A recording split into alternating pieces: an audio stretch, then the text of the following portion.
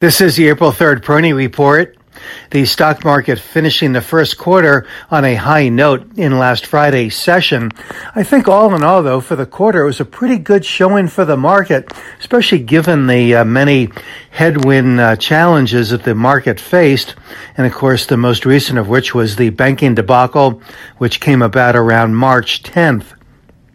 But it is impressive to me that the Dow Jones Industrial Average and the S&P 500, which have been lagging behind the NASDAQ, managed to reclaim the support trading ranges that they had been engaged in prior to the March 10th downturn. So that, I think, continues to underscore the resiliency, the elasticity, and the durability in this market. Another thing that has really characterized the first quarter has been rotation. We've seen quite a bit of rotation among the sectors and the themes, the various capitalization tiers, and so on.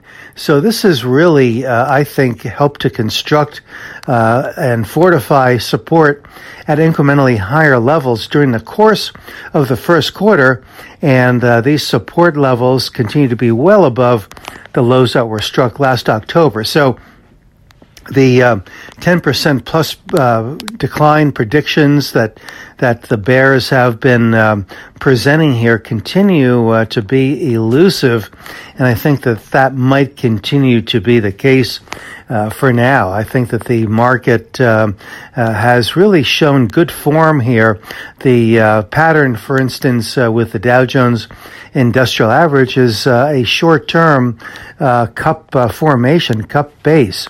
Now, we'll face some resistance going forward here in the 33,700, 33,900 area, and that could again cause some back and fill and some renewed trading range activity. But on the other hand, I think that the market is poised to react favorably if the first quarter earnings fare better than many are anticipating, and that could very well prove to be the case as analysts rein in their expectations for the first quarter earnings, given the myriad challenges during the course of the last 3 months and even prior. So I like the overall tone here. Technically, this morning the futures are reflecting the surprise decision by OPEC to cut production. So oil is higher, and most energy stocks also are quoted considerably higher.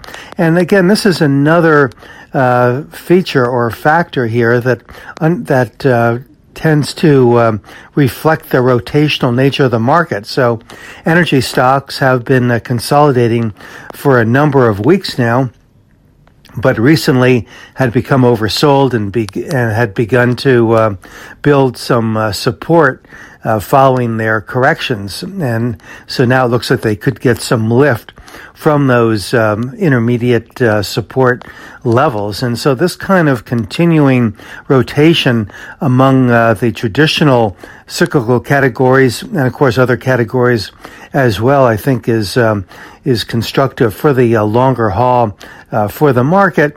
And it tends to perhaps reduce the need for or the likelihood for that bigger decline that some are expecting. This is Gene Peroni at Peroni Portfolio Advisors. All expressions and views presented on this podcast are the opinion of the commentator and may be subject to change. AAM makes no recommendation as to the suitability of any investment and may make a market or have financial interest in any security or sector discussed. Past performance is no guarantee of future results. Investors should consult a financial professional before making any investment decision.